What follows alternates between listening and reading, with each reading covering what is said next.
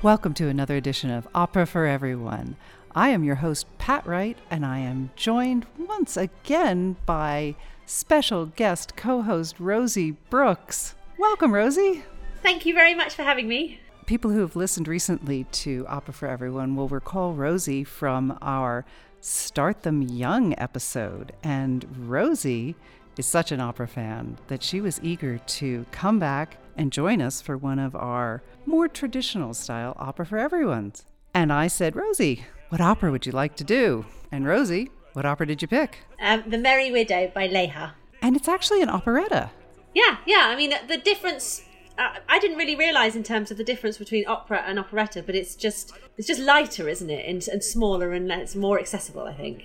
It's a self-conscious definition by the people who composed them, the people who saw them, and the people who produced them, and the theaters that hosted them, and the audiences who saw them. So it's not a retroactive label that was placed on them. The people who wrote them knew that they were calling them operettas, and were quite proud to do so. Right. And this is one of the most famous operettas in the entire repertoire of operettas. Yeah, and wasn't it? It was the most famous, or most played work of all time at one point. You know, I didn't know that, but I'm not surprised to hear it. Not surprised to hear it. Its original premiere was in Vienna in 1905. Yeah. And fun fact, 1905 is also the same year that Richard Strauss, pretty much a contemporary of Lehar, had the premiere of Salome. Wow. And for those of you who heard our show on Salome, by the time you're done with this, you will think, how is it possible that 1905 saw the huge popularity of both of these shows? Because they are very, very different kinds of musical experiences. Probably as extremely different as you can get, I would have thought, within opera and operetta. Yeah. It's really very divergent styles of music dramas. Completely different. I say that and then suddenly all the similarities pop into my head. But it's very different style of music and drama. And I promise you will find yourself humming more of the tunes from Merry Widow probably than you do from Salome. But they're both spectacular. I'm a big fan of Salome. I loved it, and it's deeply moving and thought-provoking. And I love Merry Widow too. So I'm so glad you suggested it. And it is our first operetta. So it's going to give us a chance to talk about operetta as a form of music drama, or should I say music comedy. Yeah. And its presentation. One thing to say about operetta is, having looked into it a little bit, is operetta really did have a period of time when it was a hugely popular art form. Yeah. Which was the beginning of the 20th, end of the 19th and beginning of the 20th? Well, it has what I have discovered, having looked into this. It has a golden age and a silver age, back to back.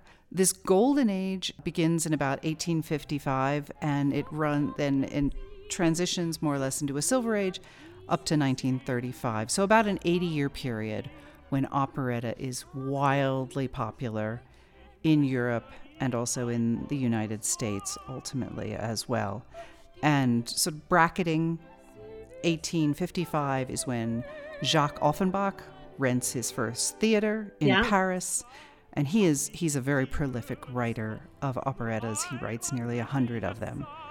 He's also the fellow who writes the unfinished but often performed, others finish it, Tales of Hoffmann, but he's the big operetta writer. He's the guy, by the way, who writes the very famous tune that we mostly know as the Can-Can. Yeah, the Infernal Galop.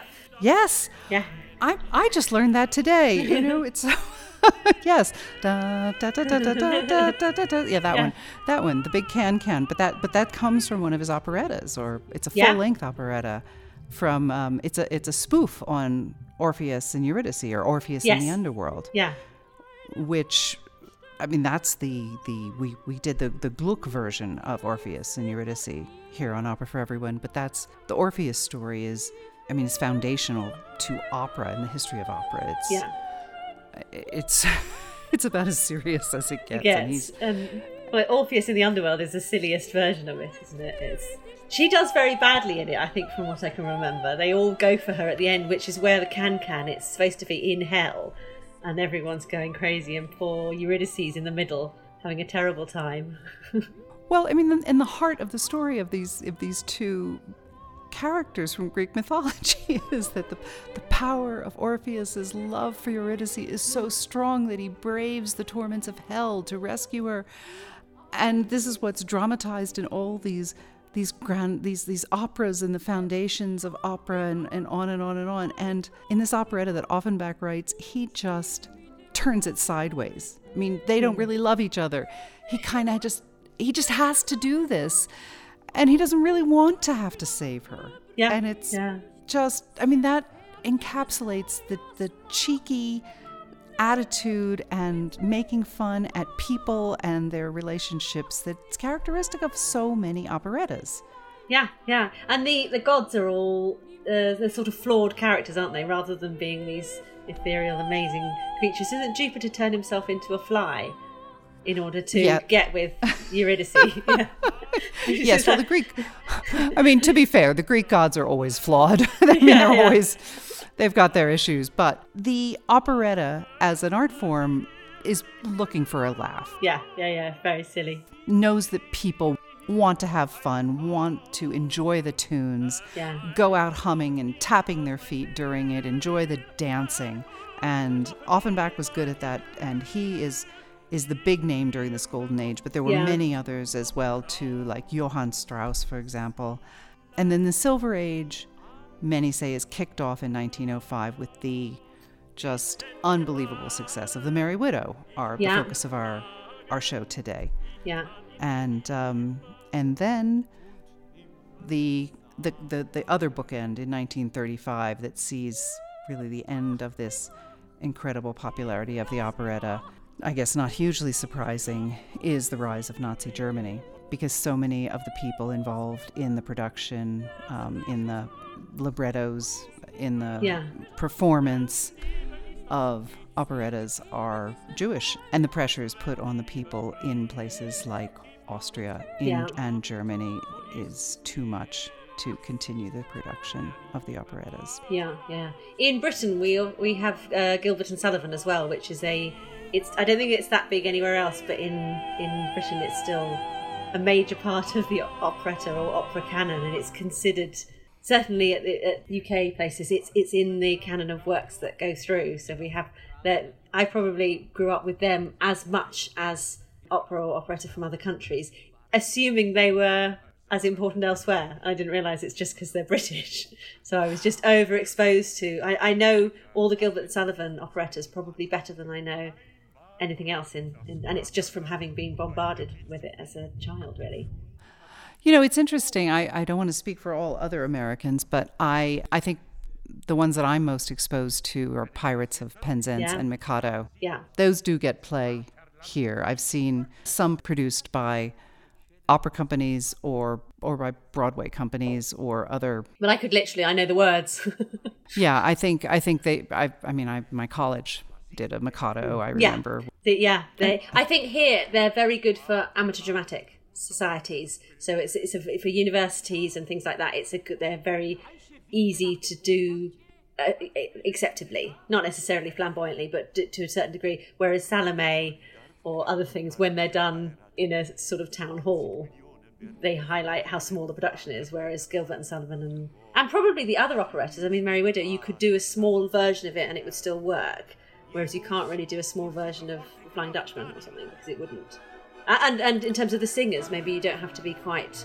You could still pass as to complete an operetta in the way that you couldn't Turandot or something like that. Right. Well, yeah, I've read some commentaries that say after the operetta, which really does start and become wildly popular in Vienna in the beginning and in the German-speaking areas, and then it moves outwards and becomes more of an international phenomenon, then that's when you get musical theater, as we know it, developing, which is a little bit of a shift from operetta. And it gets a little fuzzy about where you draw the lines and how you make the distinctions between some of these things. It's one of those things, I know it when I see it, but Well, we're not going to draw those lines today. We're just going to enjoy the Merry Widow and appreciate the work that Lehár did to create this, and let's jump into it. Let's get a little sample of how this operetta opens. And we have a grand party happening at an embassy in Paris. Whose embassy is it? The Pontevedrian Embassy in Paris. Pontevedrian Embassy. I'm not familiar with that place. Pontevedra doesn't exist. It's an imaginary state somewhere in the Balkans. And that's all we know. Well, that's good. So we don't offend anyone. Yeah, exactly. An imaginary Balkan state. And I will just put parenthetically in, the librettists were Victor Léon and Leo Stein, but this play was not conceived of by them. It was a play written by Henri Maillac, in 1861 comic play, The Embassy Attaché. And Maillac, if you've heard his name before, he was a very prolific, not just a playwright, but a librettist. He was one of the co-authors of the libretto for Bizet's Carmen, for example. He wrote many librettos along with a colleague for Offenbach that we were speaking of before. He's one of the co-authors of the libretto for Jules Massenet's Manon. So he's very prolific. He's definitely in this world. And he had set it in his play, it was a German Grand Duchy. So that's just a side note. But when they made this particular opera, they said, yeah, let's just keep it out of Germany. Let's make it a fictional state in the Balkans. An impoverished fictional state. Good to know that going in. But it is a fancy embassy in Paris, in glittering Paris. So it's going to be a glittering party. So we open and it's lovely. And shall we hear the people having a glorious time at this party at the embassy? Fabulous. Wenn Beifall dieser Abend findet, den man mir herzlich dargebracht, so hat dies nicht nur mich als Hausherr, auch als Gesandten stolz gemacht. Des Festes höhere Bestimmung ist nicht nur Abisma allein, sie gilt dem Geburtstag des Fürsten, dem patriotisch wir uns ein. Bin Landesvater per Procura, drum rührt mich patriotisch dies, denn ich bin also in Figura Pontevedra in Paris. Als Landesvater per Procura, verrät die patriotisch dies, denn ich also in Figura Pontevedra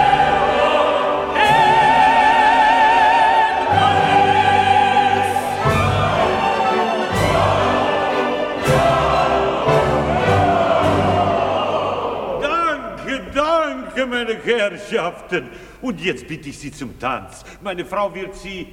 Ja, wo ist denn meine Frau? Dort, in der Nische, sitzt sie mit Herrn von Rossi. Sind Exzellenz nicht eifersüchtig? Oh nein, meine Frau ist ein leuchtendes Beispiel von Sittsamkeit.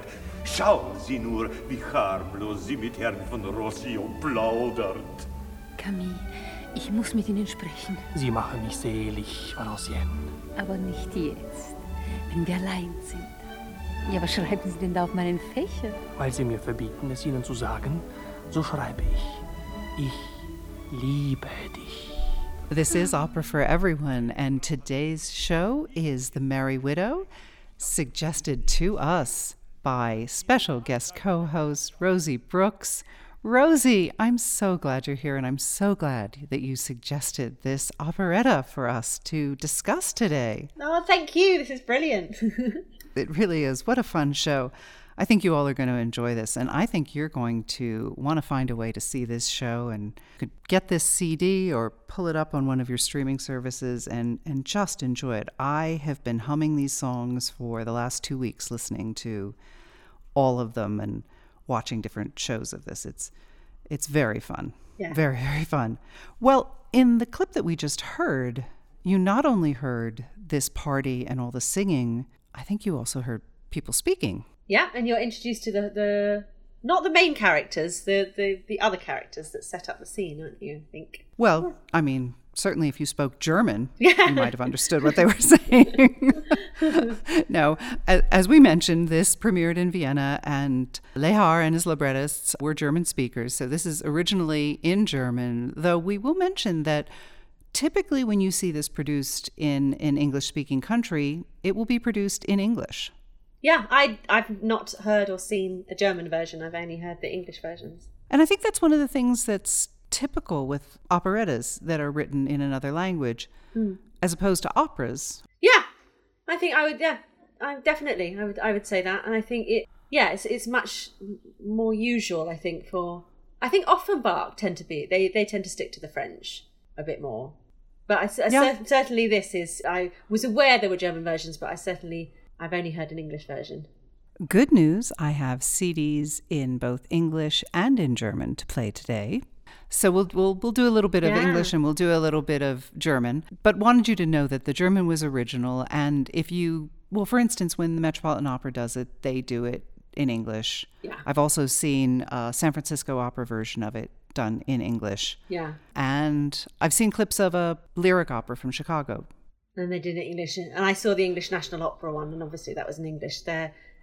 Not absolutely everything they do is in English, because they did do a co-production of Akhenaten, but it tends to be in English. So right. Well, Akhenaten has specific requirements. Yeah. I mean, some of it has to be done in the local language, regardless of where. Anyway. Yeah. This is not the Akhenaten show. No. Okay. All right.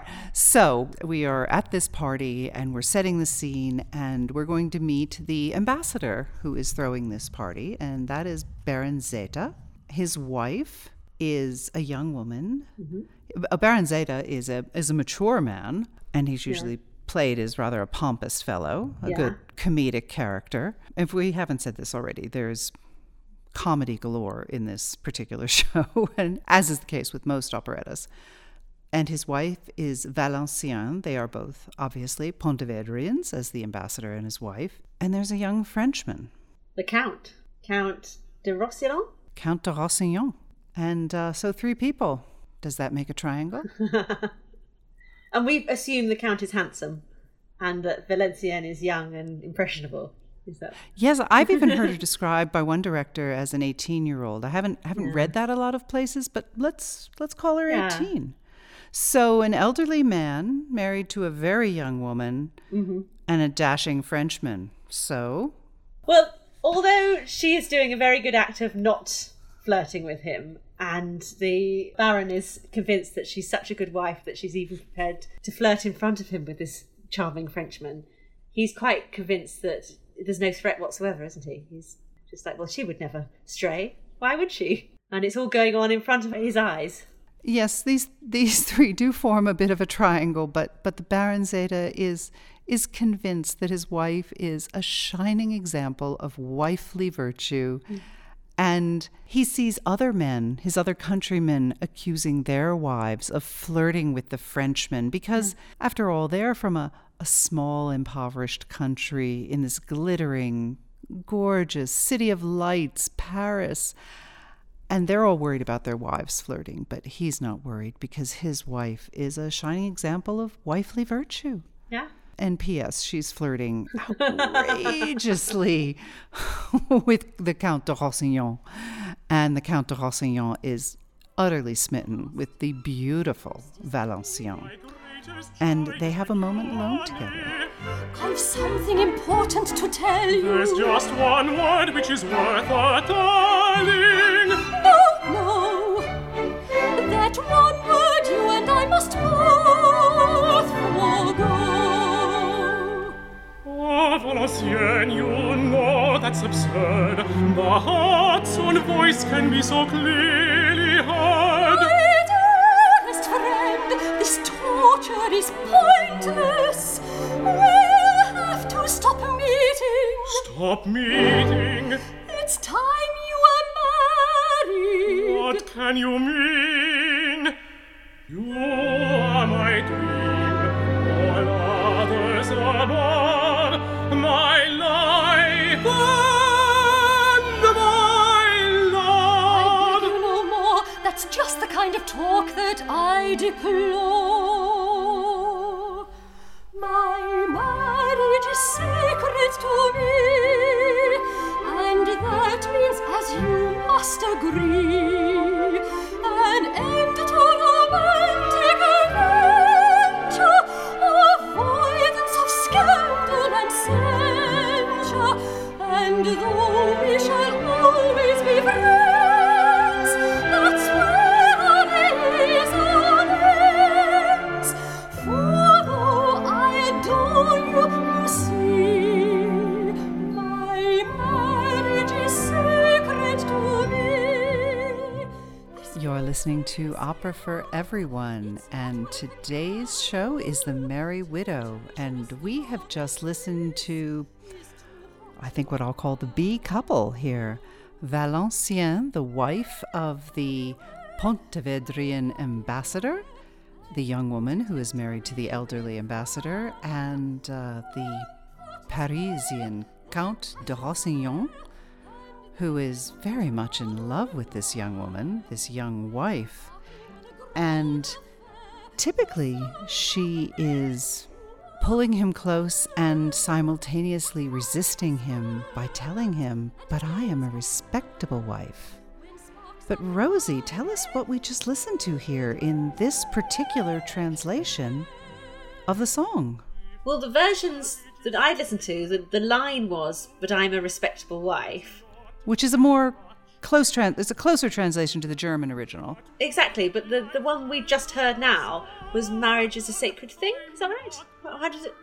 My marriage is sacred to me. My marriage is sacred to me, which is further away from the translation, but the translator must have, or whoever wrote this version, must have just decided to alter it.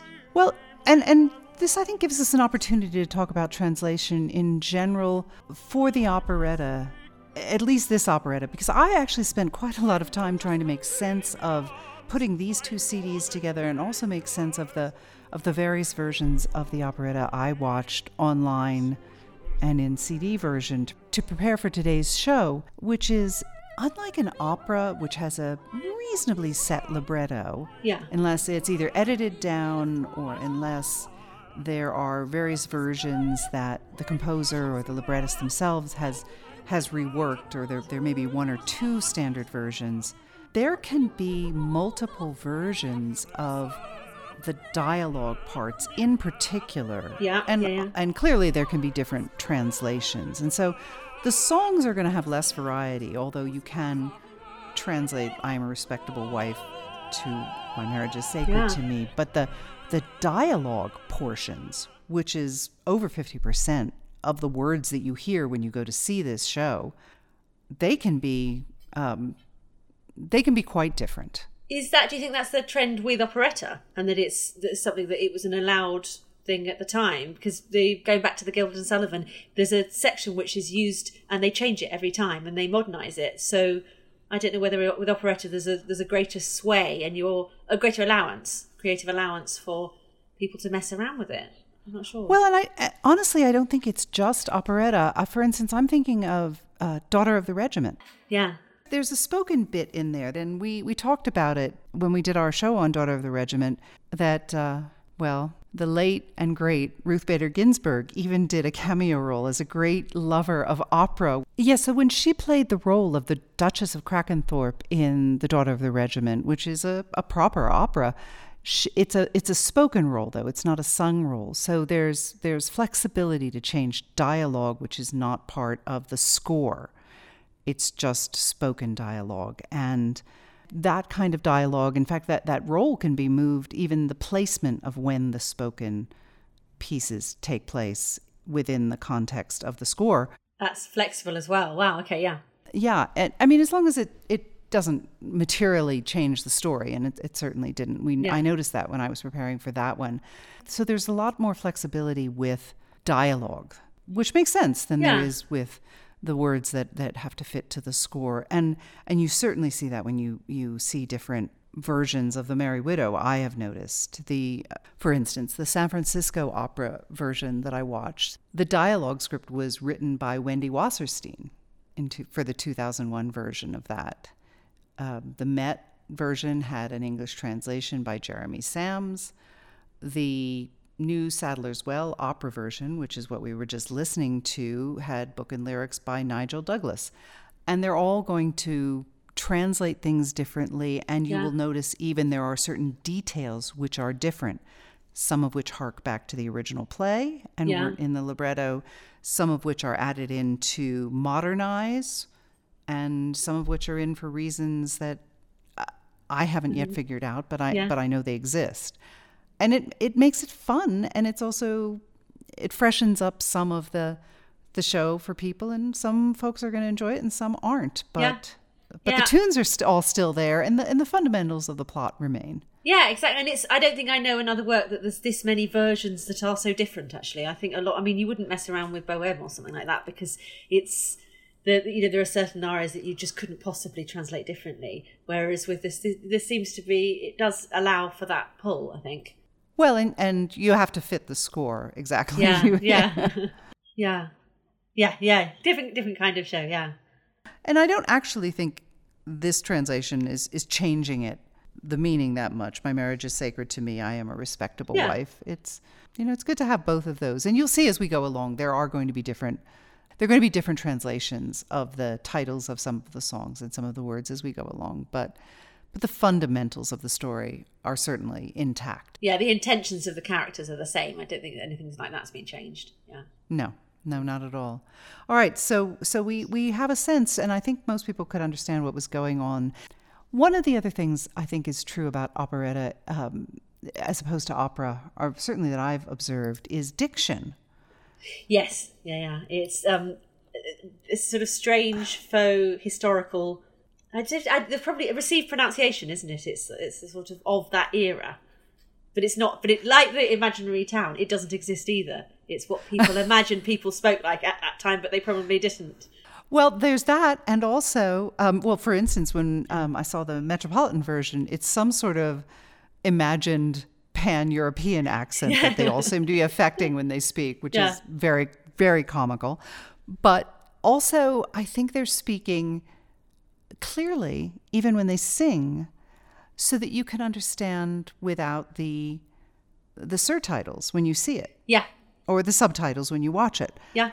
Because it's meant to be understood more easily. Yeah, I think if you see an operetta, you don't necessarily need the surtitles, because you would expect to be able to understand the articulation of the singing. Whereas if you go to see an Italian opera or something, even if you understood the Italian, the singing is so far from diction that actually it's only probably because you knew what they were going to be singing in the first place that you understand it, I think. Have you ever had the experience where you go to see an opera in English and you're glad to look at the surtitles because they're hard to understand what they're saying in English because of the singing being beautiful? I've seen the Magic Flute in English, and it still required the surtitles, definitely. Just because it was sung in the Queen of the Night aria was, as it is, it's more, the words become almost just sound.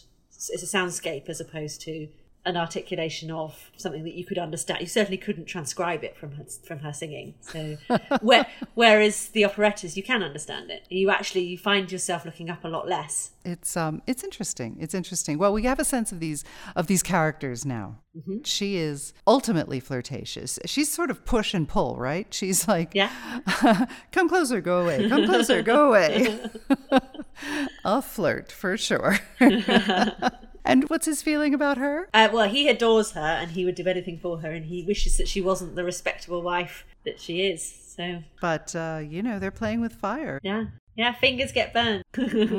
Someone can get burned, but Baron Zeta, the ambassador, remains convinced that she is a model of wifely virtue.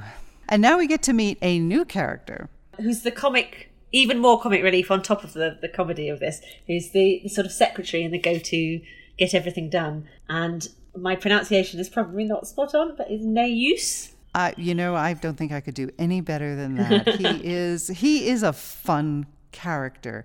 And he is a non-singing role typically, although I did learn that later on, several years after the initial production, Lehar did write a song for him that gets occasionally performed in the third act. But I don't think we have that to offer. But keep your eyes open, folks. If you see that at some point, it's a treat. But he's typically just a spoken character, and it can be really amped up with the comedy. Yeah. But he comes in, and what is on the Baron's mind when he sees the secretary to the embassy? Pontevedrians are worried about their finances. Very worried. We said they were impoverished. The Pontevedrians are on the brink of bankruptcy, and they need to do something pretty soon to resolve this situation. And they are looking for opportunities that might arrive. This is obviously the embassy in Paris, so they're working out how they can fill the coffers of this once amazing state that is now fallen on harder times. Yes, and the Baron Zeta, the ambassador, has a plan. Well, there is a young lady who has been recently widowed on her honeymoon night, having become a millionaire from fairly humble means as a farm girl, and is not necessarily looking for a new husband, but is in a position where she could remarry, and it could change the fortunes of not just an individual, but the country in which they represent. Yeah. The man that she had married, and by the way, this one woman whose husband has died is the titular Merry Widow. The man that she married was the court banker for Pontevedra, the very wealthy court banker. And depending on what year you see the production, the number of millions that she now possesses changes. Some places it's 20 millions. They never say millions what, but it's 20 million, 40 million, 50 million, but a great sum of money, which she now possesses. And she is Pontevedrian. And so it's very important to Count Zeta that the person she chooses to marry is also Pontevedrian, to keep the money in the country and not a Parisian. Yes, because then, after all, she has a home in Paris. The money would evaporate into France, and so Pontevedra would probably go bankrupt. So they have to encourage her to marry a Pontevedrian. Does he have anyone in mind? There is a chap that Baron describes as being the most eligible candidate for Hannah, who is the Merry Widow. But he is a little wayward, and he is not necessarily interested in the proceedings because he's more interested in a place called Maxime's. He's interested in Maxime. So he works at the embassy. So he's not far away, really. Yeah. But Maxime's is this famed Parisian nightclub where all sorts of interesting things happen. But the ambassador, Baron Zeta, sends his secretary, says, "Go find him. We need him. He has a duty to the fatherland." Yes. So the secretary makes a few little jokes about finding this wayward aristocrat who works for the embassy, but he's going to go and do his best. Yeah. And meanwhile, the Merry Widow, Hannah Glavery, is expected. So she arrives, and this is one of the most visually spectacular scenes, isn't it? I think in the opera, where there's often on the stairs, there's sort of one side of people and one side of another people, and it's her massive entrance. And in terms of costumes and things, they make her stand out as this sort of a massively glamorous character. And she enters, and all the gentlemen fall at her feet on either side in order to welcome her. And she isn't sure whether or not it's because of her sparkling personality or perhaps the many millions. And so the Baron welcomes her, and then that's the first song, isn't it? Yeah. And just as a side note, there are two Frenchmen, because this is an embassy party, so we have not just the Pontevedrians, we have quite a number of Parisians as well, and there's kind of this comic duo of Parisians, Saint-Brioche and Cascada, who always seem to show up together and vie for her attention. And they spend, actually, I think, more time arguing with each other about who's going to capture her attention and her heart than they do trying to impress or woo her. And just another piece of the comedy that happens here. But she makes a grand entrance, and she is charming to the extreme and glamorous, and we all fall in love. Bitte, meine Herren, Die Sterne, schönste Sterne, welche Galerie! hier strahlen sie. Bitte dich doch! Und wie ein Feuer singen wir uns Doch glänzen. jetzt gehen wir, Empfangen Sie die Huldigung, schweigen Sie, alles dieses feste sie Stern. macht mich verliebt.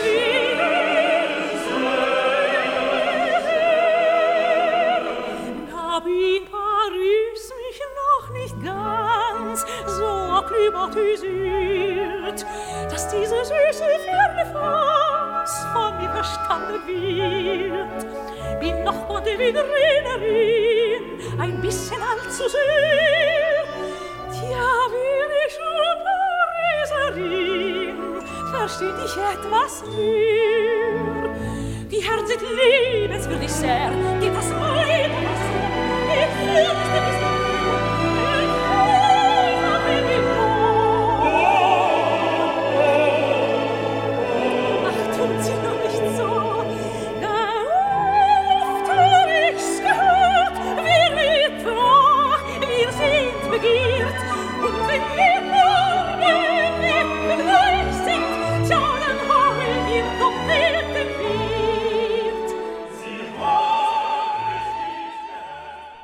Well, that was the glamorous and very wealthy Merry Widow, Hannah Glavery herself, in The Merry Widow by Franz Lehár here on Opera for Everyone. And she has men circling around her, vying for her attention. And meanwhile, we have our young couple who, honestly, they can't be a couple because after all, Valenciennes is a respectable wife. Yeah. Her marriage is sacred to her, but she has an item that many women in this day had as part of their outfit at a formal occasion. She has a very lovely fan that she uses to keep herself cool. It's also an implement of flirtation. Uh-huh.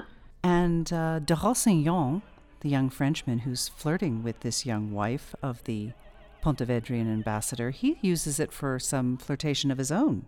Yes, he steals the fan momentarily and he writes "I love you" on it, doesn't he? Ah, on the side that faces her. So the world can't see it, but she can see it. That is flirtation. Well, that's charming just for her, but something goes wrong, doesn't it? Well, she pretends to be shocked initially, but she quite enjoys it and then loses the fan. Ah, young women will do such things, won't they? Okay, it's not just young women, but she misplaces the fan, and that's going to be an ongoing problem, that misplaced fan. You know what I thought of when I first saw this? There are serious operas that involve misplaced fans, a misplaced fan causing trouble. Tosca, anyone? Oh my goodness, yes. Yeah, of course. Yeah. Do you remember when Scarpia finds the fan? Okay, that's Yeah. much darker. Yeah. Much. Yeah, Much but still darker. misuse of a fan. You're right. Yes, the fan causes no end of trouble. Yeah. And even when Scarpia finds the fan, he grabs the fan and he holds it up. Oh, this one just sends chills down my spine. He's like, "Oh, Iago had his handkerchief, and I have my fan." Yeah. And he knows he's going to cause trouble. Well, Yeah. you can all rest easy. This does not cause that level of trouble. But it's an operetta. We told you it's fun. Even though it's actually more incriminating because it's got the words "I love you" written on it. So- Yes, yes. But don't worry. No bloodshed here. No. All right. So the missing fan that says "I love you" in a man's handwriting. Is at large. So Valenciennes is, meanwhile, the wheels are spinning in her head, and she's trying to come up with a plan how she can deflect any concern her husband may develop. He has none now, but things could change if he sees this charming young Frenchman continually buzzing around her. Well, if she is a respectable wife, the only way he can become respectable is if he becomes a respectable husband. And the best opportunity available at this precise moment is, of course, the Merry Widow. So she suggests that maybe he should marry the Merry Widow, then he would be a respectable husband, and they could continue to flirt. So if de Rossignon marries Hannah Glavery, there's no problem, because then he would be married, and two married people can certainly talk and have conversations and spend time together. But he's not Pontevedrian, is he? No, he's Parisian. So that doesn't That work would with be- the Baron's plan at all, does it? No, that would probably make her husband more upset than anything Yeah. else, honestly. Yeah. Well, all right. So everyone takes off and goes to another part of the mansion for the embassy, and stage is momentarily empty, and the secretary Nejus enters with the wayward Count Danilo. Well-dressed he may be, but Danilo looks like he's had kind of a rough night out. Yeah. He's definitely been partying for a long period of time, and he's not really in the mood for anything too heavy, I think. No, not at all. They have a very important assignment for him, and all he wants to do is get a little rest, honestly. He's a party boy. So Danilo has not gone home to go to bed.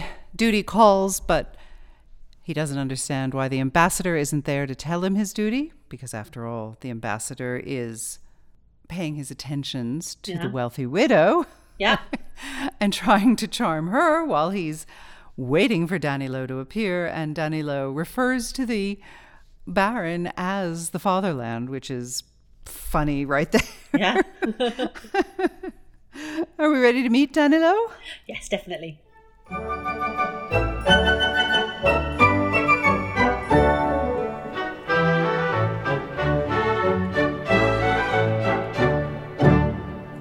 Oh, fatherland, I must protest. When all the day I've worked my best, I claim a diplomatic right to personal pursuits by night.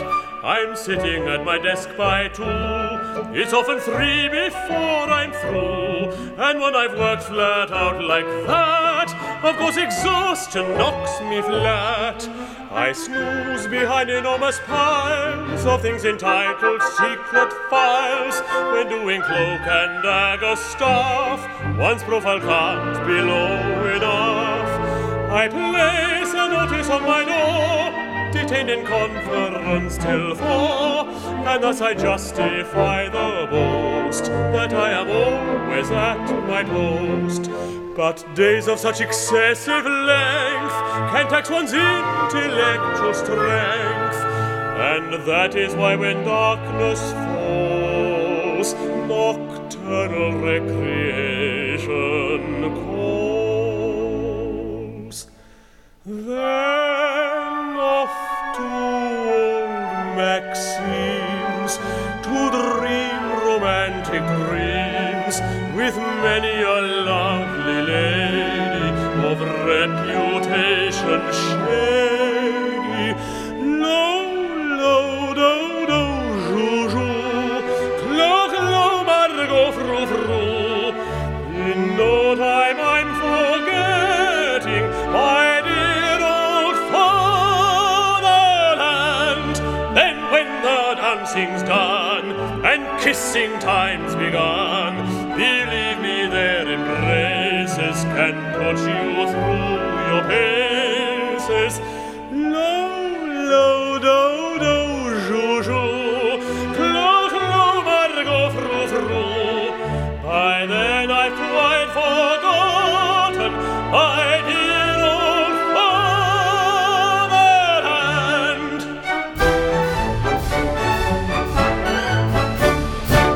Well, I hope you like that Maxime song. Yeah, it's fabulous. Absolutely fabulous. I think that's my favourite song. Yeah, we'll get to hear that tune again later in the show, but just because we like it so much and it's not actually that long, would you like to listen to the German version of that as well? Yes. All right, this is the one. We'll give you more details on these 2 recordings that we're using after the break and the halfway point in our show like we typically do. But this is from the German version that we're listening to with the Philharmonia Orchestra. And this is where Danilo is sung by Eberhard Wächter. Da geh ich zu Maxim, dort bin ich sehr intim. Ich duze alle Namen, ruf sie mein Kosenamen. Lala, Tato, Juschu, Klocklo, Margot, Fru. Sie lassen mich vergessen, das teure Vaterland. Dann wird champanisiert, auch häufig temperiert, und geht's ans große Küssen mit all diesen Süßen. Lala, Dada, Juju, Klocklo, Margot, Fru. Sie lassen mich vergessen, das teure Vaterland.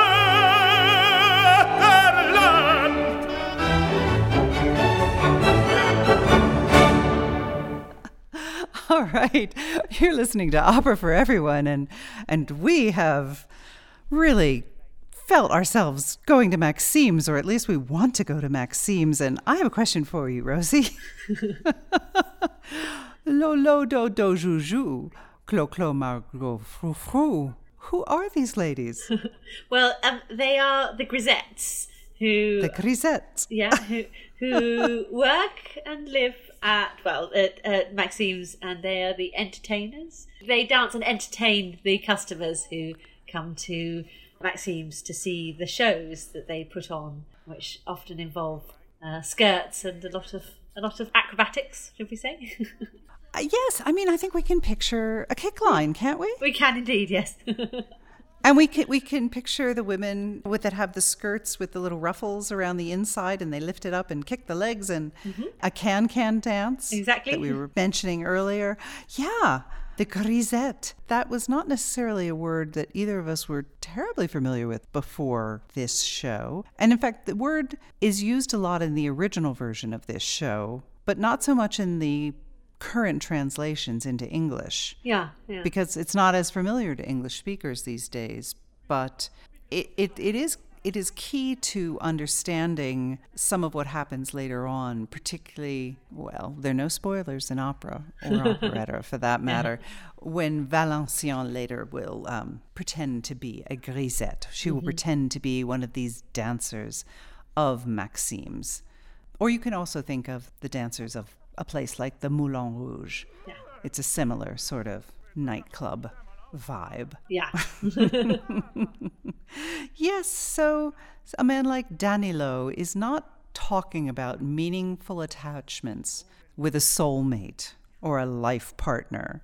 He's talking about transitory pleasures with these lovely ladies, dancing ladies, and talking about enjoying their charms. In fact, one of the translations that I was listening to called them chanteuses. Oh, wow. With a Z. Chanteuses. But it's how he forgets about the fatherland. He doesn't sound like an entirely dedicated public servant to me. But then again, the public service that he's going to be asked to do is to marry someone to keep money attached to Pontevedra. So it's all a little questionable anyway. He insists that he can't do anything until he takes a nap. Nejus says, okay, fine, you get some sleep. But of course, what happens the moment he lays down and falls asleep? This is when Hannah arrives, isn't it? And finds him taking a nap. Yes. She wakes him up, and they are a little frosty at first. And it is clear to everyone that it is not the first time they've met. In fact... No, it is not. They didn't necessarily part on good terms, put it that way. That they may have once been sweet on each other, but they certainly weren't now.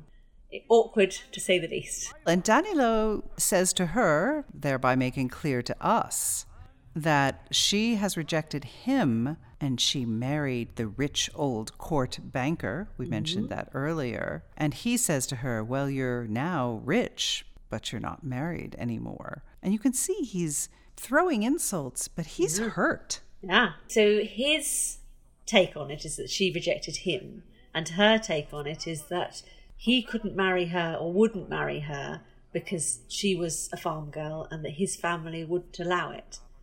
So as far as she was concerned, she was the one that was rejected, and that was where things were left. Right, because he's an aristocrat. Yeah. And an aristocrat can't marry a farm girl. Yeah. Or at least that's what his family told him. Yeah. So she married someone else who promptly died on the honeymoon night and left her the merry widow. And unlike her, he has sworn off marriage. Because he has a motto. His basic principle, he explains later to Baron Zeta: fall in love often, get engaged seldom, but never marry. Charming. Yeah, well, it's the party boy motto, isn't it? It's the one who wants to hang out with the grisette. That's what he tells the Baron Zeta when the Baron Zeta gets around to telling him, your duty to the fatherland is to marry the wealthy widow. And by the way, Baron Zeta has no idea of the history between the two of them. Right, yeah. Because they were sincerely in love, these two, and that becomes clear In a production of this, where the two actors are telling the full story with every bit of themselves, you know the instant that they're together that they really are in love. Yeah. And it didn't work out. And that's why they're so mean to each other.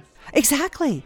And you know the minute that they're together that they really are in love and that they are a match of equals and they're both hurt and they're both angry at each other. And you're rooting for them to get together, but you know they both have these obstacles to overcome. And there's going to be the fun of this story. And she's a smart woman, and he's a headstrong man. And it's going to be fun. It's going to be a fun ride. And that's exactly what happens. So when she leaves the stage and the Baron comes in, the ambassador comes in and tells him his duty is to marry this woman. And he explains the whole duty. He says, here's what I'll do. I can't marry her. Explains his principle, fall in love often, get engaged occasionally, seldom, but never marry. He says, here's what I'll do. I can't marry her, but I will prevent her from marrying a Parisian. Yes. I will thwart any marriage to a French person, but she's not going to marry me. Any marriage to a Pontevedrian is fine. That's all you care about, but it's not going to be me. Yeah. So the next song is The Lady's Choice, which I think was possibly a tradition in balls of that time, where the ladies have a little book and the gentlemen have a pencil and they have to write in it who gets the next dance. It's a lovely opportunity for a sort of ensemble piece with everyone, all the women showing off, and they get to choose their partners. And it's another chance for all the men to flutter around Yeah. our merry widow and vie for attention. So how does this Lady's Choice dance play out? Well, the ladies have a little book, and I think the gentlemen have a pencil, and it's the one opportunity in society where the gentlemen have to ask the ladies if they can dance, not the other way around. So it's all lovely. And obviously the Merry Widow is very popular, ladies. So the two French gentlemen who have their eye not only on her but her fortune, they decide that they're going to get the dance. So they try very hard. They both press the issue quite firmly. Part of our comic relief, yes. Yes. But she insists, as it's her decision, that she's going to bestow the dance on Danilo. In part, perhaps to get his attention a little bit. They're obviously still crackly, but Yes. but she wants to get his attention, so she gives him the dance, publicly says that the dance is his. She's providing him an opening. Yeah. She's giving him a chance, right? Yeah. And Here you go, sir. Do with it as you will. And what does he do with it? well, he, rather than accept gracefully, and thus our story would end, he in a fairly ungentlemanly fashion, he decides he's going to sell it to the highest bidder. Not what she had in mind. No, not very classy. And this obviously sparks interest, especially with the two Frenchmen who are determined that they are going to be the one that's going to marry her. But he sets the amount at 10,000 francs, which is a lot now and would have been a phenomenal amount of money then. So it prices out a few of the competition, put it that way. Yes, and this money, of course, would go to the fatherland, so it would Yes. be furthering the aims of the Baron to help out Pontevedra. Yeah. But it isn't just the two French chaps, there's also Roussillon. And perhaps in a bid to impress Valenciennes, he agrees. Well, Valenciennes encourages him, yes. She says, oh, here's your opportunity to get close so that you can be married, so that we can respectably be with one another. But then that backfires because obviously she becomes jealous. So it's really hard to please Valenciennes.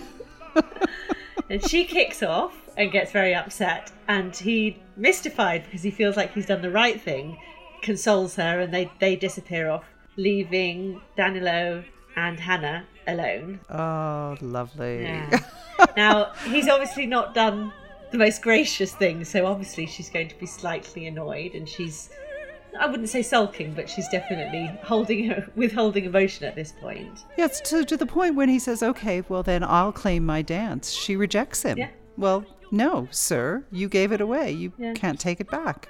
So how does he deal with that? He sort of dances around her until she relents. He obviously has charm when he wants it, so he decides he's going to charm her, and they do in the end have a little waltz, which is rather sweet. And it shows that there is obviously an undeniable connection between the two, and it's partly that's why that they're annoying each other so much, because they can both feel it, I think. And we all can feel it. Yeah. These two, we hear the music swell, and we know that they're destined to be together, but it's going to take 2 more acts of this beautiful, beautiful show for it to finally come together. Well, that is the end of Act 1. Ist dir sich den Anschein gibt, als hätt ihr niemals mich geliebt? Graf Danilo, Sie sind wohl der Rechte? Ich, gnädige Frau, ich tanze nicht. So leisten Sie kurzweg Verzicht. Verzicht, oh nein, der Tanz ist doch wohl mein. Gewiss, warum? Da der Tanz mein Eigentum, so darf mit ihm ich alles tun, was mir beliebt, nicht wahr? Ja, Der Tanz, den mir die Gnädige gewährt, ist doch 10.000 Francs wohl wert. Mir gehört der Tanz, ich verlang dafür 10.000 Francs für wohltätigen Zweck. 10.000 Francs, siehst du nachher, für diesen Preis geb ich ihn weg. 10.000 Francs, er ist verrückt. Sie gehen, jetzt ist es mir geglückt. 10.000 Francs, das ist zu lachen. Die aus dem Staub sich machen, zahlen wollen die Herren nie. Ein Griff ins Porto tut ihnen furchtbar weh. So sind die Herren von heutzutage ein wirklich nobler Schlag. Den Angriff muss ich gleich parieren. Die 10.000 Francs, die gebe ich. Sind Sie schon verliebt? Sie wünschten doch selbst. Und verstehen Sie sich? Kommen Sie, Camille. Ich möchte tanzen. Der letzte ging, Sie sind befreit. Und jetzt, gnädige Frau, bin ich zum Tanz bereit. jetzt danke ich sehr. Und ein Mandat, Sie wollten mich doch. Sie hat Diplomat, ich tanze nicht. Eigener Klingen, locken so süß, werden Sie zwingen, gewiss.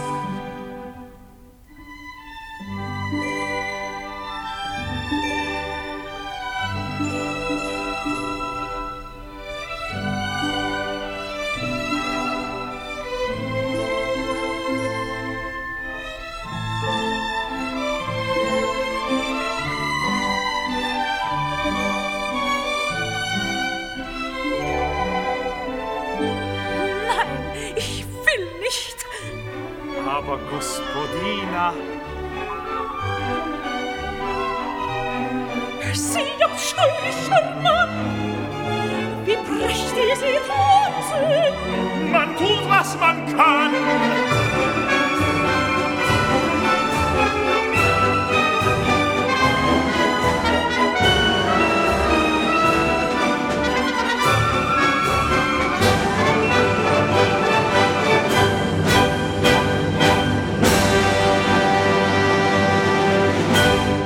You're listening to Opera for Everyone, a radio show and podcast that makes opera understandable, accessible, and enjoyable for everyone. It airs Sundays from 9 to 11 a.m. Mountain Time on 89.1 KHOL in Jackson, Wyoming. KHOL is Wyoming's only community radio station. If you like what you hear, please subscribe to the Opera for Everyone podcast on iTunes, SoundCloud, or wherever you get your podcasts, where you can find a rich trove of past episodes. I'm your host today, Pat Wright, joined by special guest co-host Rosie Brooks. Stay with us. The second half of today's show is coming right up.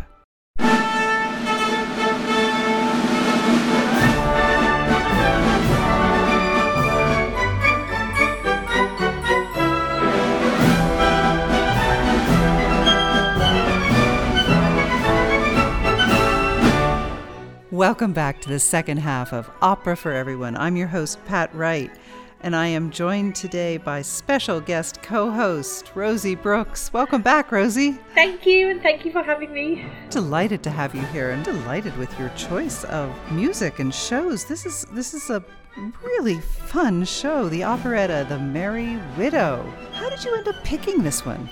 I've always liked little bits of the music, and I never really realised so many pieces are from this that I knew just by ear. And there's one song which I think is coming up quite soon, which was one of my grandma's favourite songs, and she used to sing it all the time. And I never realised what it was from. So I think it was quite a famous gramophone record. I have a feeling it was, although it's from operetta, I think it was in the popular canon, certainly at the time, and probably even later into the 20s, 30s, 40s. Now there's a much bigger gap between popular music and opera and operetta, but I think at the time it was more all as one, I think, just entertainment. So. Yeah, I have read that popular music oftentimes came from operettas at this time. Just like, again, probably not so much now, but at a certain point in time in the 50s, 60s, 70s, popular music might come from musicals. Yeah, exactly. Yeah. I'm think of The Age of Aquarius or other songs that were very popular in different musicals. I can think of quite a few, but we would get way off track if I did that. Now is time for us to let everyone know what we've been listening to in full. We have 2 CDs that we've been listening to, one an English version and one a German. Would you do the honors and let us know about the English version that we've been listening to? Yes, of course. It's the New Sadler's Wells Opera Company, and it was in 1986, conducted by Barry Wordsworth. The English book and lyrics were by Nigel Douglas, and the cast are Hannah Glavery is Eden Hari, Danilo is Alan Oakey, Valenciennes Helen Couperet, Baron Zeta is Julian Moyle. And for our German language version, we are listening to a recording made in 1963 with the Philharmonia Orchestra, with the conductor Lovro von Matacic. And in this recording, the part of Hannah Glavery was sung by Elisabeth Schwarzkopf.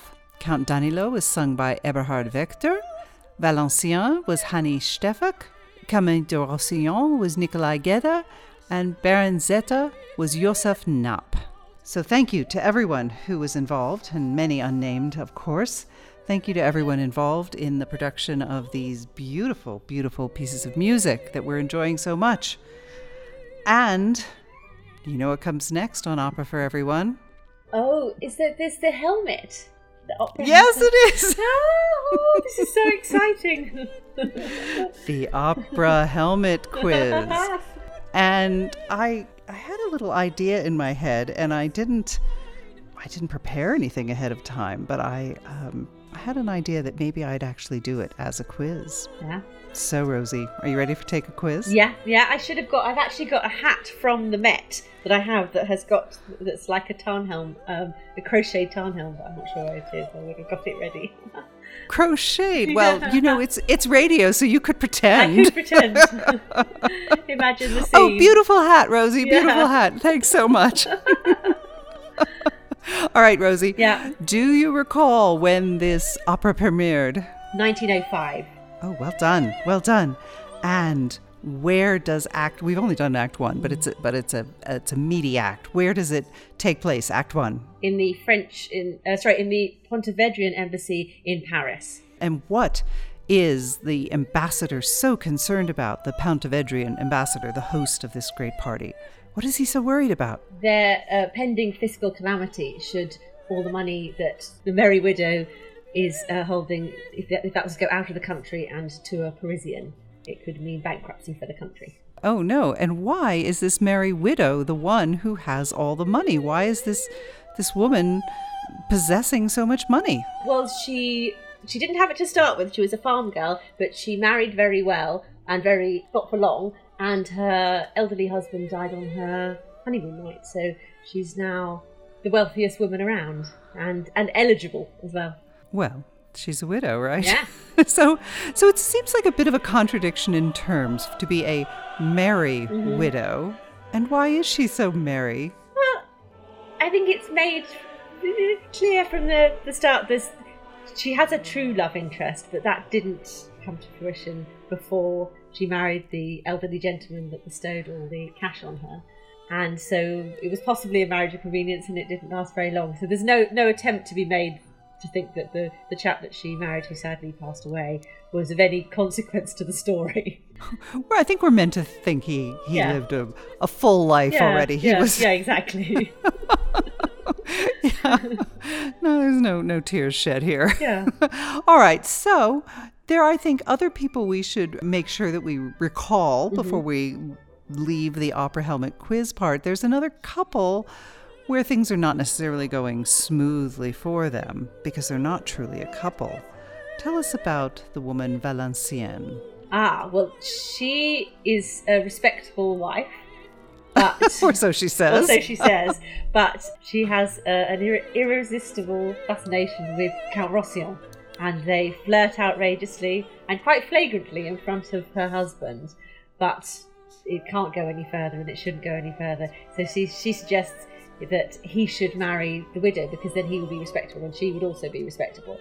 But actually, when it comes to it, she doesn't want him to at all because she's jealous. And does her husband suspect her at all, in spite of this outrageous flirtation in front of him? No, he just thinks that she's such a respectable wife that she can flirt with him because she's doing what she ought to be doing. So not at this stage, certainly not. And is there any physical evidence of the relationship between Valenciennes and this Parisian man, de Rossillon? There is a fan with the words "I love you" written, which is fairly incriminating.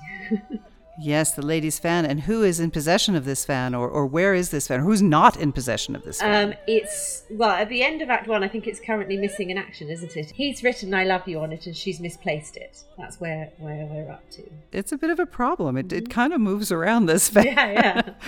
But she wants to find it so she doesn't get in trouble with it.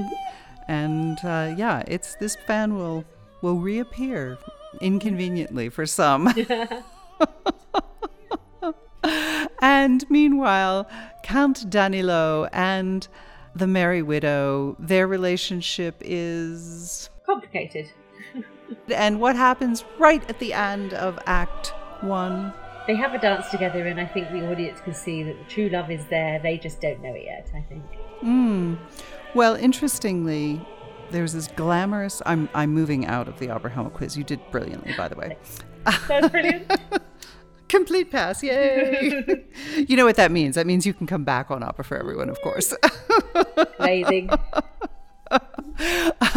Well, one of the other things that has been slipped in the first act, but really makes a difference because it is the basis of Act 2, is that the Merry Widow, who has a lovely estate in Paris, courtesy of her former husband, she says, well, this might be a nice party at the embassy that you've thrown to impress the people of Paris, but let's have a real Pontevedrian party at my estate. So Act 2 means party number 2. Mm-hmm. And so she's invited everyone, the Parisians as well as the Pontevedrians, to her home. And Act 2 will open at her home out in the garden. Yeah. And the Pontevedrians will be in their national costumes. And the Parisians will dress like elegant Parisians. Yeah, so the next song is the song that I mentioned, which I think was a popular hit in the 1910s, 20s even, is the song which is supposed to be a folk song, but obviously it's of an imaginary country, but it's the folk song from Pontevedra called Villa. It's a wonderful love song, so it's Hannah's opportunity to sing of love. Yeah, all of our guests listening. So I think we'll listen. The song has a bit of an introductory song to it, and then you'll know when the actual folk song part kicks in. You'll know, and we'll know which part your grandmother sang to you when you were little. We'll know. Suddenly she feels him approaching, turns and looks him in the eyes.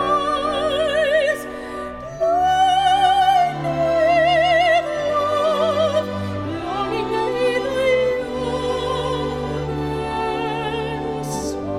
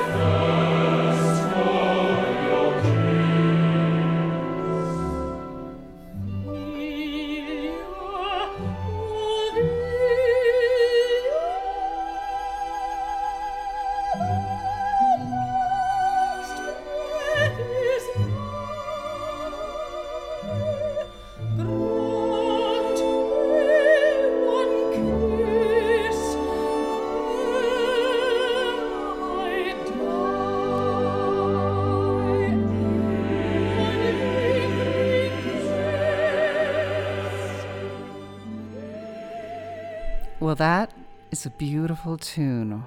This is from The Merry Widow, the very beginning of the second act. And Rosie, tell us about your connection to this beautiful folk song. Oh, well, this Velia was my grandma's favourite song, and I think she had it on a gramophone record. I remember listening to it a lot when I was little, and I think it was part of. There were a lot of popular songs at the turn of the 20th century, and I think it was one of the ones that was very, very popular. She used to sing it all the time, and it's the story of a wood nymph and a young man who falls in love with this wood nymph. It's all very beautiful and romantic and quite mysterious. It's the Pontevedrian national costume and their national dress. It's part of their culture, and this is at a party where they're celebrating that. I could completely imagine humming this to get a young child to calm down. And yeah, exactly. Absolutely. Well, all of the people who are attending the party there that the Merry Widow is throwing are enjoying it tremendously, but one person is conspicuously absent, and that is Count Danilo. Ah, yes. And Baron Zeta is very eager to have him show up because he has a duty to Pontevedra to woo the beautiful young widow. And Nejus, his secretary, says, well, sir, Danilo is not coming. He said not even 10 oxen could drag him here. And the Baron is not pleased with this whatsoever. But, of course, Danilo does show up. Yes. And all kitted out and looking very handsome and mysterious. Yes. He somehow he looks better than all the other men in his native costume. Yeah. All right, with Danilo back on the scene, what does the Baron want from Danilo? The Baron is concerned because Roussillon is moving in on the Merry Widow, and whilst Danilo has sworn off all girls forever, well, not girls forever, no, he's sworn off the idea of marriage. Sorry. Yes, that's right. Other way around. He's agreeable to the idea of seeing other gentlemen off because he also is quite competitive. So he's prepared to interfere and prevent any other Parisians from coming near the Merry Widow. And Nejus says, well, I know an important piece of information about the Count de Roussillon. He is in love with a married woman. Aha! But he doesn't name the married woman. And so No. Baron Zeta, he says, well, that's obviously the answer. This needs to be encouraged, and that he should be encouraged to go after the married woman as opposed to Hannah Glavry. Little does Zeta know that the married woman is his very own wife, Valenciennes, the highly respectable wife. Yeah. But anyway, that's all part of the fun. And Nejus has plenty of opportunity to make fun of his boss behind the scenes, and he calls himself a diplomat and things like that. But the Merry Widow herself, Frau Glavry, is about to make her entrance, and she's left alone with Danilo. And she's looking pretty wonderful too. Isn't that normally a moment she comes in looking? She's got the best costumes. Well, of course. Well, it's her party, too. It's her party. She's the hostess. And she's feeling confident that given enough time, she can rekindle the affection that she knows Danilo has for her. And his pride is desperately hurt from her having gotten married to this other man when he was unable to marry her. And so she needs to give him a little time, but there's no reason she can't be enticing in the meantime. And that's part of what happens in the next scene. There's this just a darling song where the two of them are essentially like sparring partners with each other, where he's trying to find out what she's up to and she's trying to find out what his problem is. And she pretty much makes fun of him for being a silly man, a silly horseman, or a dummer Reitersmann. And this is all while they're dancing. So there's it's sort of semi-flirting, semi-teasing each other. Oh yeah. She's making fun of him, and I think we need to hear this one in the German because there's just nothing cuter than the dummer Reitersmann.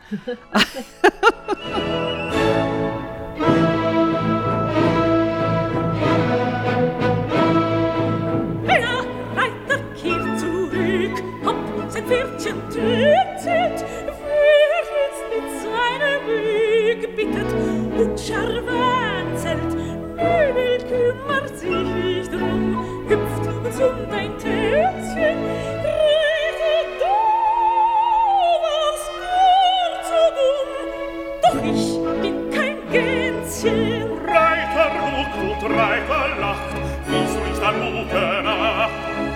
Mädel, Mädel meiner Wahl, ich komm nicht ein zweites Mal. Dummer, das Mann, der mich nicht verstehen kann. Kluger Reiter, reitet weiter. Kluger Reitersmann. Hoppla, hoppla, hoppla, ho. Hoppla, hoppla, hoppla, ho. Kluger Reiter, reitet weiter. Kluger Reitersmann. Aber Graf Danilo, ein kluger Reitersmann blänkelt nicht, er greift an. Ich möchte ja gerne angreifen. So tun sie's doch. Geht nicht.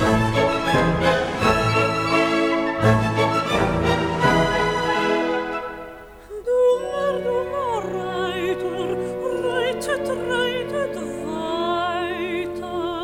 Dummer Reiter. Wenn sie wüsste, wie gescheit ich bin. Herr von Kaskada. Okay, well, she has teased him and exited the stage by saying, "Silly, silly horseman." And he says after she leaves, "Oh, but if she only knew how wise I am." So he knows, and he wants to give in, but he can't. So he doesn't get to indulge in those thoughts for very long before all these guys wander into the stage and they're trying to figure things out and discuss how to handle women, and, well, it's time for one of those moments that we have in operas or operettas. When they blame all the women for everything, basically, yes. Yes. Well, tell us about this particular number. It's a beaut. It's all the male protagonists get together and decide that it's not their fault, that nothing is their fault, that they could get by if it wasn't for women being so difficult to understand, so confusing and so bizarre, I think, is the basic premise. The study of women is hard. For us men, it's a devilish job. Yeah, those poor guys. And how much easier it would be if women were just more like them, I think, is the basic premise, isn't it? Yeah, the first time I heard this, I was thinking of My Fair Lady. Yes, yeah. When Henry Higgins sings, "Why can't a woman be more like a man?" Except it is a tune that will stick in your head.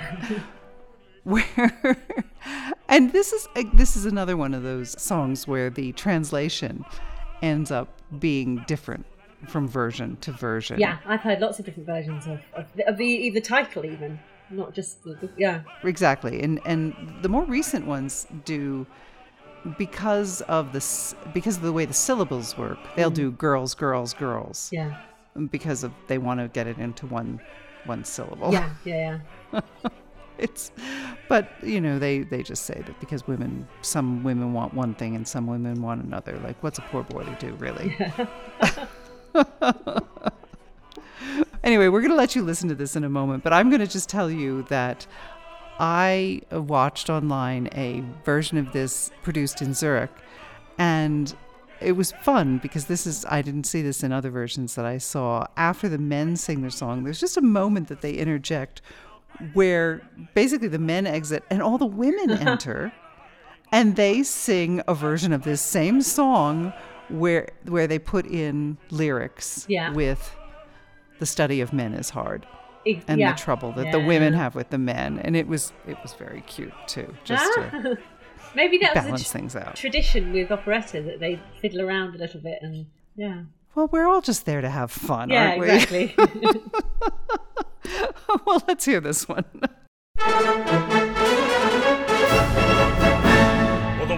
All the women, they're a problem, he's quite right. How to keep them nice and happy every day and every night. How to keep them? How to keep them? Ever faithful, let us know. There is no cast iron guarantee, as we are about to show. The first responds to admiration. Darling, you look sweet today. The next requires vituperation. Kindly honor and obey. The third demands a life of laughter. Playful creatures women are. And man is the thing that after drink champagne and caviar. The fourth desires a love platonic, converse and philosophy. The fifth is rather more ironic. That one sounds my cup of tea. While some enjoy a little teasing, just to whet their appetite, and others there's no way of pleasing. Grit your teeth and hang on tight. If you're anxious to find out the score, you should study with women galore. Everyone is a different game, not the same. Maiden prim, nice and slim, golden toes. It has teeth like the purest of pearls. With a smile she'll beguile, but you'll find in a while she'll make mincemeat of you, my friend. Women, oh.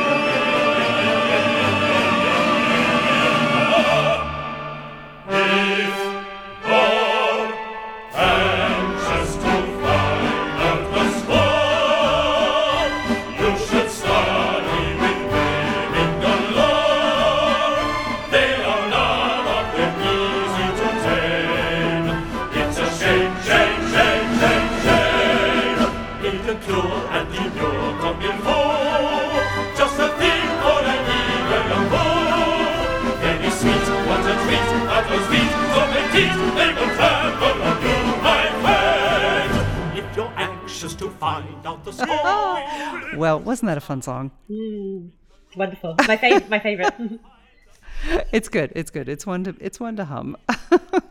Well, all the men leave. Danilo is there. Hannah comes in and she knows she's getting close to her goal with Danilo. And she says, well, if you don't love me, you could advise me. Should I marry the man that I want to marry? And you can see the steam coming out of his ears. He's furious. He's jealous beyond words. And he starts shouting, why are you getting married already? And she knows he's this upset because he cares. And she's calm and she's playing him. And she says, well, I don't have to get married right away. I think I would like to enjoy Paris. I want to have some fun. What should I do for fun? And what's his first suggestion for fun? Well, the Pontevedrian national dance at the embassy, which is yeah, not her first choice at this point. And then she gets a little more what she's expecting him to say. Café Maxime's. And you'll hear a little bit of that tune, Maxime's, and then it's going to resolve into a tune which might not yet be familiar, but it will be.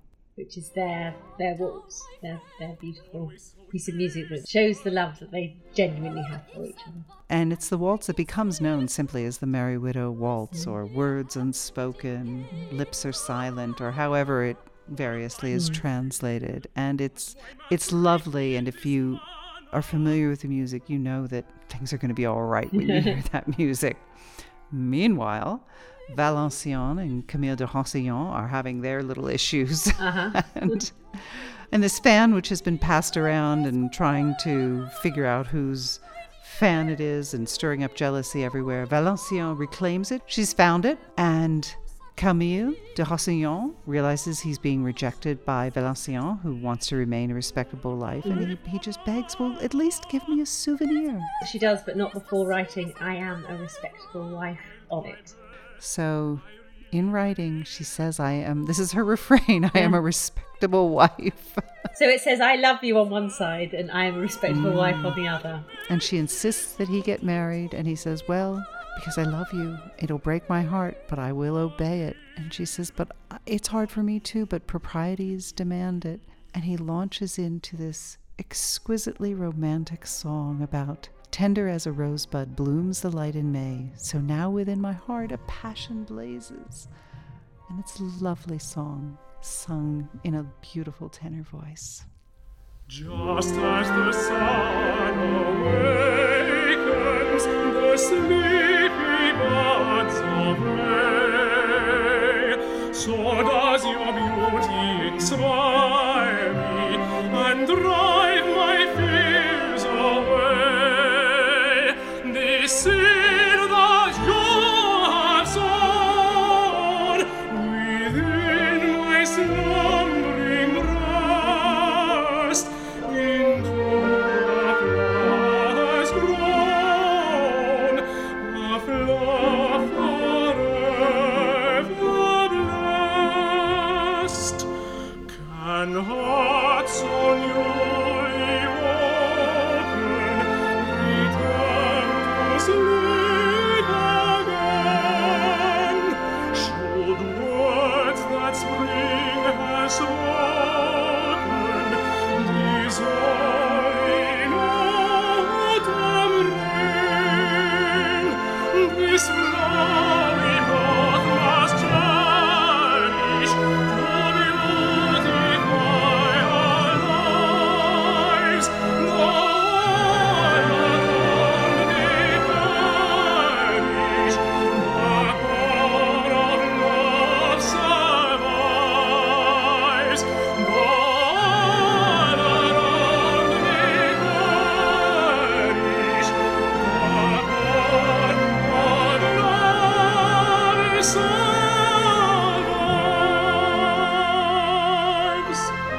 Oh, Camille, Valenciennes, my darling, oh, sweetheart, why can't you let me go? Well, that's romance.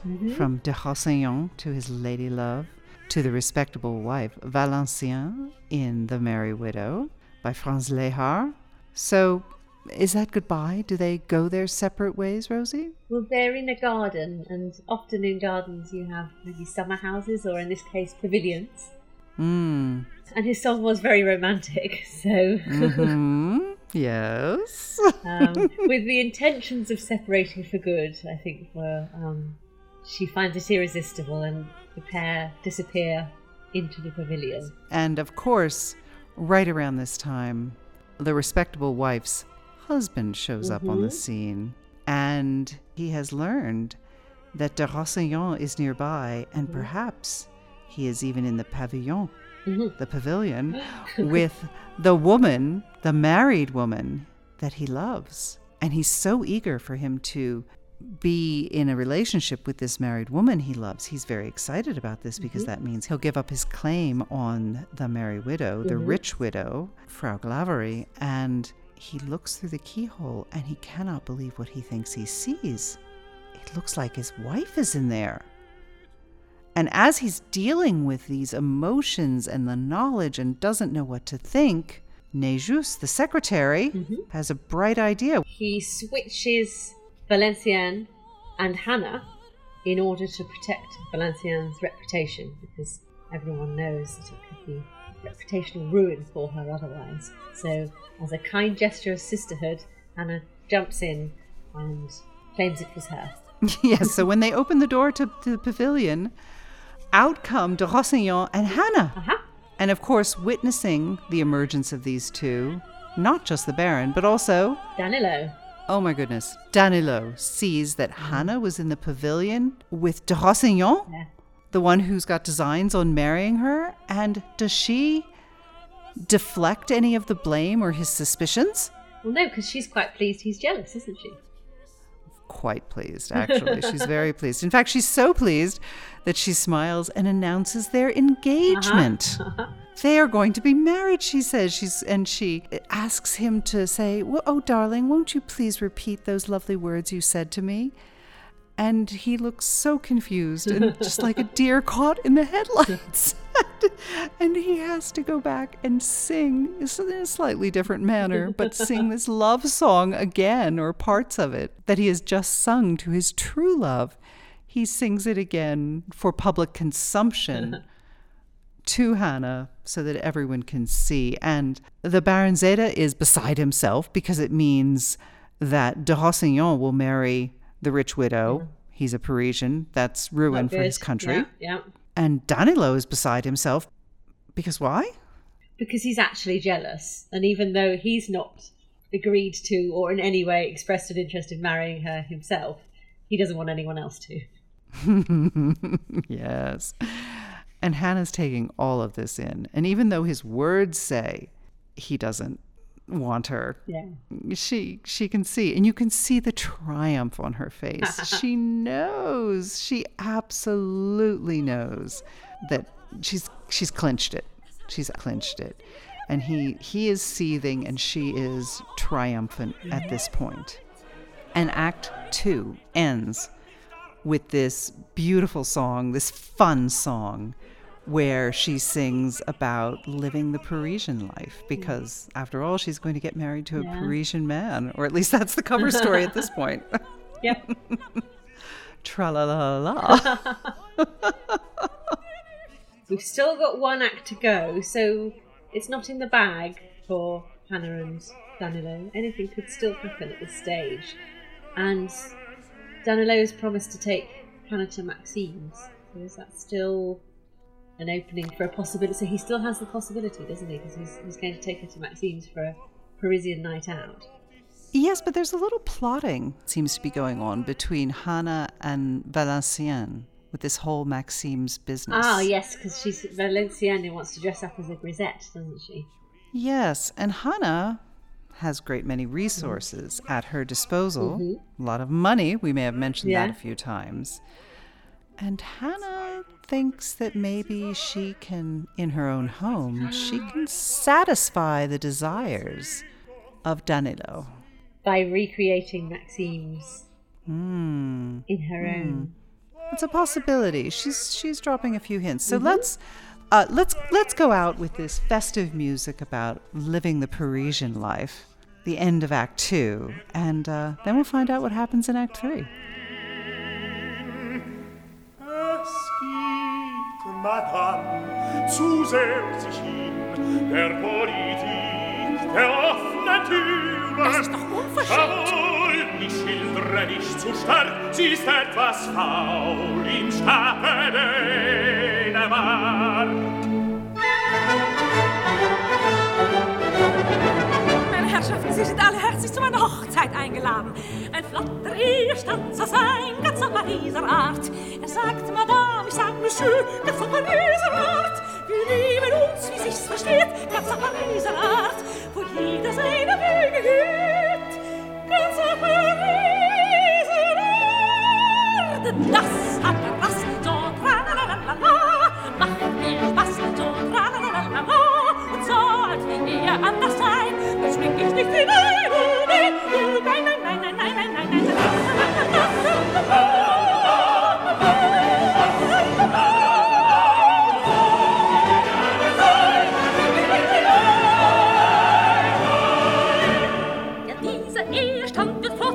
Pariser Art.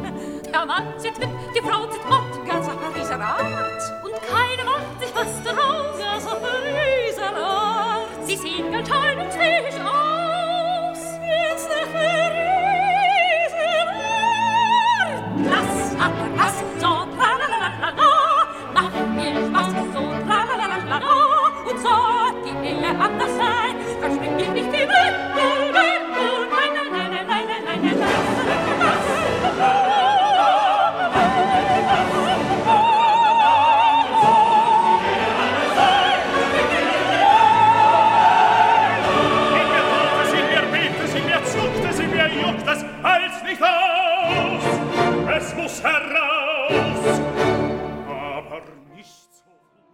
You're listening to Opera for Everyone, and that was the rousing conclusion to Act 2 of Franz Lehar's The Merry Widow. And we are ready for Act 3 and third act, third party. It was only after I finished watching this the first time I realized that every single act of this show is a party. One of the reasons the costumes are so fabulous. Yeah. Oh, wait, I have just something to interject here. Did you know that one of the phenomenon that was the case with this opera was that it was intimately intertwined with the sale of goods at department stores? Oh, wow. They would have Merry Widow sections. Well, it's about the time that department stores were really becoming a huge aspect of cities. Yeah. New York, for example, or London, these places would have sections where they would sell the hats from the Merry Widow or different elements of the costumes, and they would be real trendsetters, style setters, because these were set in, now we kind of keep it at the same period of time when it was originally produced, but they were of the time when they were originally produced. And they were always fabulous outfits. These were not people who were suffering and peasants in the dirt and having a difficult time. And no, these were glittering, glamorous people. And to this day, the different companies that put this on tend to have beautiful costumes that people enjoy looking at or possibly even wanting to own. And even, I have to say, the first time I heard the phrase Merry Widow had nothing to do with this show. It's a kind of lady's undergarment. Oh, right. Are you familiar with that? No. It's a particular kind of corset. Oh, which must presumably be from the... I have no idea. I did not look up the history of it, but it is a particular... I mean, you can Google it. Trust me, you can. It's a particular kind of woman's corset called a Merry Widow. Wow, okay. Oh. Well, there you go. Homework. All right, Act 3. And Nejus, our charming comedic character, lets us know that we are in the improvised cabaret of the Grisette, which he's set up on the grounds of Frau Glavery's palace. And the Baroness Valenciennes is also playing the part of a Grisette. Mm-hmm. We mentioned the Grisettes in part 1, but those are those can-can dancers, those dancers at Maxime's. Mm-hmm. With their high kicks. And they're just having a good time, and they're wanting to make sure everyone else is having a good time as well. But not every production that you see of The Merry Widow is showing the Grisette at an improvised Maxime's at Frau Glavery's home. Yeah, that's true, because some of them it's actually in Maxime's, isn't it? So they moved the story slightly, which that doesn't affect the outcome or the plot, but it's slightly more confused, isn't it, if it's Maxime's itself, because it means they're at work, as it were. Well, yeah, I mean, exactly. It doesn't change anyone's motivation or the plot at all. It's a little more complicated in terms of, I think, set design. It's a little more work, a little more expense. It does require all of the characters to leave and go to Maxime's. But interestingly, and this was the original concept in the original story, is that Frau Glavery has just hired all the employees of Maxime's to come to her home. So when Danilo goes to Maxime's, it's empty, so he comes back to her party instead. Exactly. Right. And he's delighted to see them all. And in some way he sees, oh my goodness, look at what she's done. She's brought them all here. And just that effort on her part is enormous and impressive. And Valenciennes, on the other hand, just is having a blast. She's leader of the Grisettes as it comes through. And again, Act 3 is short compared to the other 2 acts, but it can be played out in different ways. A couple of the versions I saw have quite a long dance sequence in the beginning at Maxime's, or there can just be this adorable number with the Grisette and Valenciennes leading them, singing about being Grisette and what it means and having a lot of fun. Ja, wir sind es, die Grisetten, von Pariser Kabaretten. Lolo, Dodo, Et moi, auf dem Boulevard am Abend, Trippeltrapp und Trippeltrapp, da flanieren wir Grisetten, kokettieren auf und ab. Trippel, trippel, trippel, trapp, trippel, trippel, trippel, trapp, trippel, trippel, trippel, trappel, trippel, trappel, trippel, trapp.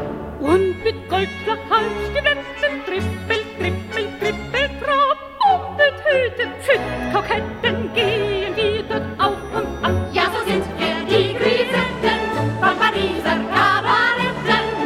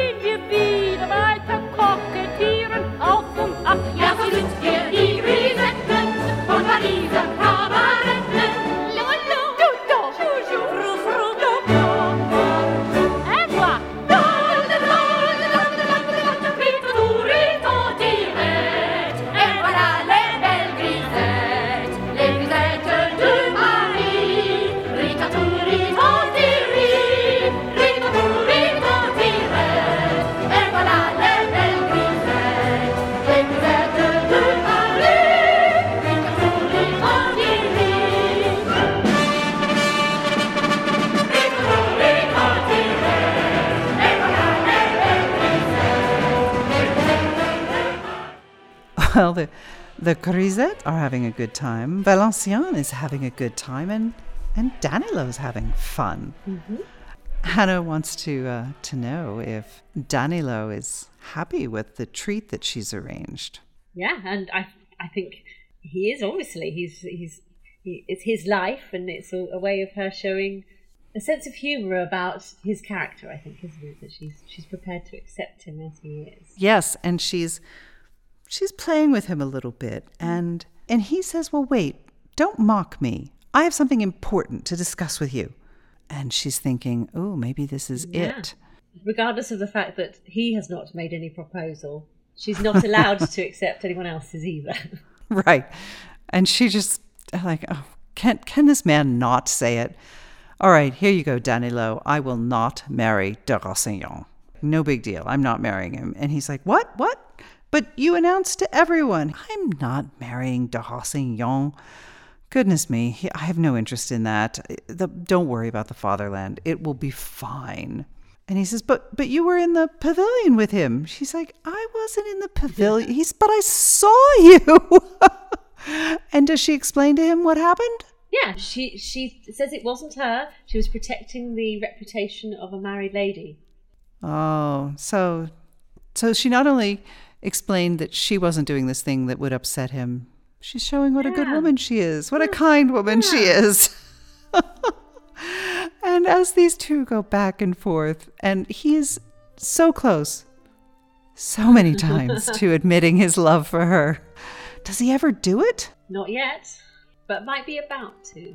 Yes. And because it's an operetta, of course, how does he do it? In song. Yes. Words forbidden, hope long hidden, love be mine. Strings are playing, softly saying, love be mine. Every glance revealing thoughts I may not speak. Turn to me, for I could be the love you seek. Each time I dance with you, my heart is dancing too. When you are by my side, the thought of mine won't be denied. When I look into your eyes, how could I fail to realize that this is love at last, at long last.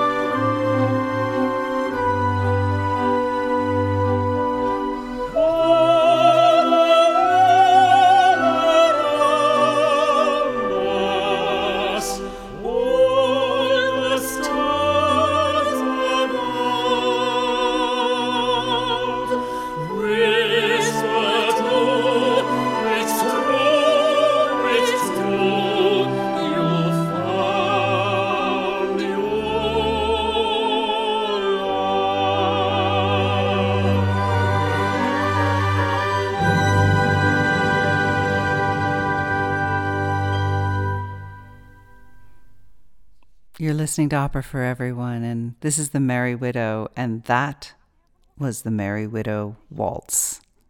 We finally get a little satisfaction. What do you think of that one, Rosie? Oh, it's lovely. And that's also one of the famous tunes that's made its way out of the operetta, isn't it? It's something that you hear orchestral versions of it a lot, I think. Absolutely. And because we have two versions, I think we should listen to the other one as well.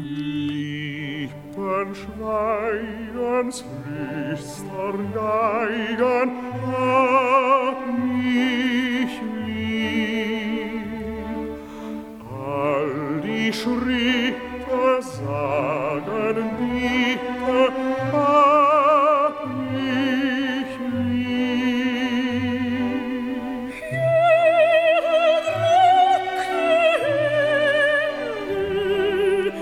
Deutlich wir's mich lieb. Sagt klar, sie ist wahr, ich hab dich lieb. Bei jedem Walzerschritt tanzt auch die Seele mit, da hüpft das Herz ein kleines, klopft und pocht, sei mein, sei mein. Und ihr sagt kein Wort, doch tu das fort und überfort. Ich hab dich ja so lieb, ich hab dich lieb.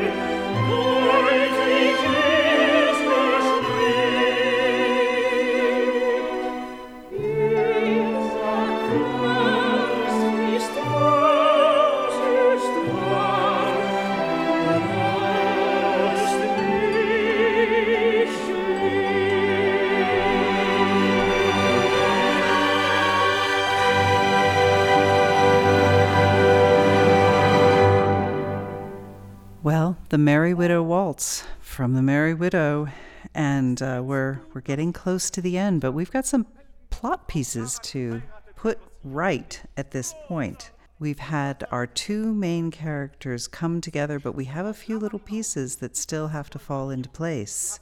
Baron Zeta, our ambassador, comes in, and he's like, "Oh, I'm so sorry, I'm intruding." And Danilo says, "Oh, I'm so glad you're here. I have some good news. Frau Glavery is not going to marry the Frenchman, de Roussignon." And he is thrilled to pieces. And he says, "And by the way, it wasn't even Frau Glavery who was in the pavilion with de Roussignon. She was only covering for a married woman who shouldn't have been there." And he's now suspicious once more. Well, who was that other woman? And at this point, he receives this fan, this incriminating fan, and Valenciennes is on the scene, and she's deeply concerned. And what happens when when the Baron Zeta sees this fan? He opens a fan and it says, "I love you," which further increases his suspicion, and he accuses his wife of flagrant infidelity and shocking behaviour. And given that he is now available to marry, because clearly their marriage is dissolved because of one act of infidelity. Yeah, he just announces, "I'm divorced now." Boom. That being the case, he becomes an eligible candidate for Hannah. Which is, yes, and so when he proposes to Hannah, what does she say? Well, initially she's speechless, and then I think she gently and kindly rejects his slightly outrageous offer. Right, but she even gives a very compelling reason to him to make him not even want to press it. He makes this outrageous offer, and she explains that in the terms of her husband's will, when she remarries, she loses the money. So she's not. So he loses interest. So he loses interest. So she's not the offer he once thought. Yes. And that not only changes his view, it also changes someone else's view. Well, Danilo realizes if that's not the barrier, she's suddenly not on this pedestal because of this inheritance she has. Suddenly they're equal in his mind with his take on things. And that being the case, he can't help himself. And he just declares that he loves her. Oh my goodness. So romantic. and then she knows it's all going to be fine. Uh-huh. And once they've agreed to get married, this doesn't happen in all the versions, but in one of the versions I saw, and this was a nice touch, she adds, footnote. Oh, there was one other stipulation, is that not only do I lose all of my money goes to my husband, and I become the head of the National Bank in Ponte Vedra. So it's a win-win, really, for everyone. So ultimately, the Baron gets his wish, and Danilo does marry the Merry Widow. And she's merry indeed. And at this point, Valenciennes is able to persuade her husband that he has been misguided in his assumptions. And the fan that says, I love you on one side, she turns over and it says, I am a respectable wife on the other. So he forgives her. Yes. Yay, a happy ending. Except for the Count de Rossignon. He's been rejected. Oh, yeah. I mean, there is definitely collateral damage, there's no question. But the main characters that we've invested in are all right. So. Yeah, well, you know, he'll find something to do with himself. And because it's been this way at the end of every act, there will be a rousing finish where we get the reprise of some of our very fun songs, depending on which version. And that is how we will go out as well, with a rousing song. Oh, fantastic. Rosie, thank you so much for joining us once again on Opera for Everyone. Thank you. It's been brilliant. Absolutely brilliant. Ja, das Studium der Weiber ist schwer. Nimmt uns Männer verteifelt auch her. Niemals kennt doch an Seele und Leid. Mann, das Weib, Weib, Weib, Weib, Weib. Welchen Traum, welche Nacht und das Haar. Mit den treuesten Mauern geschlagen. Sie schaut so Lob und Lob. Der Geld ist begangen und gebrochen.